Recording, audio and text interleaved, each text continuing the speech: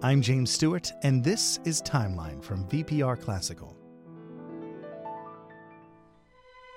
In September of 1895, the Meiningen Music Festival in Germany dedicated over 2 weeks of performances to the music of 3 composers: Bach, Beethoven, and Brahms. Brahms was 62 years old at the time, so could you possibly imagine a greater honor for a living composer? It's completely fitting that the music of Johannes Brahms would be included in that line of prestigious and influential German composers. His music walked the line between tradition and the romantic ideals of the 19th century. Brahms' father was a musician. He played the double bass and actually got his start as a street performer.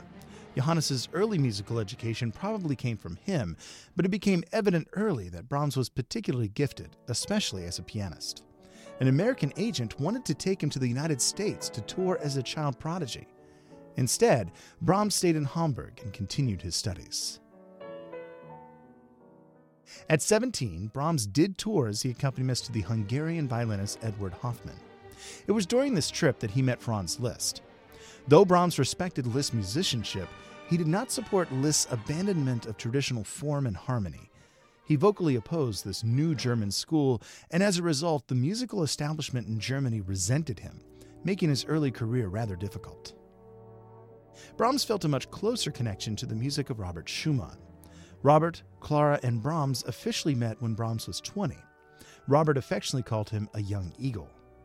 After Schumann was committed to asylum, Brahms traveled to comfort the family, and in turn, fell madly in love with Clara, though she was 14 years older than him.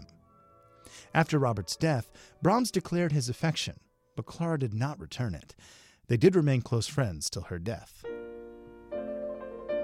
Brahms was a champion of Baroque music, a member of the Bach-Gesellschaft, and a collector of folk tunes, especially Hungarian folk tunes.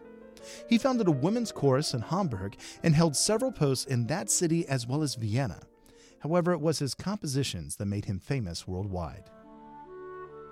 At the age of 57, he declared that he was done composing. He put together his catalog and destroyed unfinished or unworthy works. A year later, he met clarinetist Richard Mühlfeld, who impressed him so greatly that he took up the pen again and composed 4 pieces for that instrument. Not long after Clara's death, Brahms' friends began to remark that he didn't look well.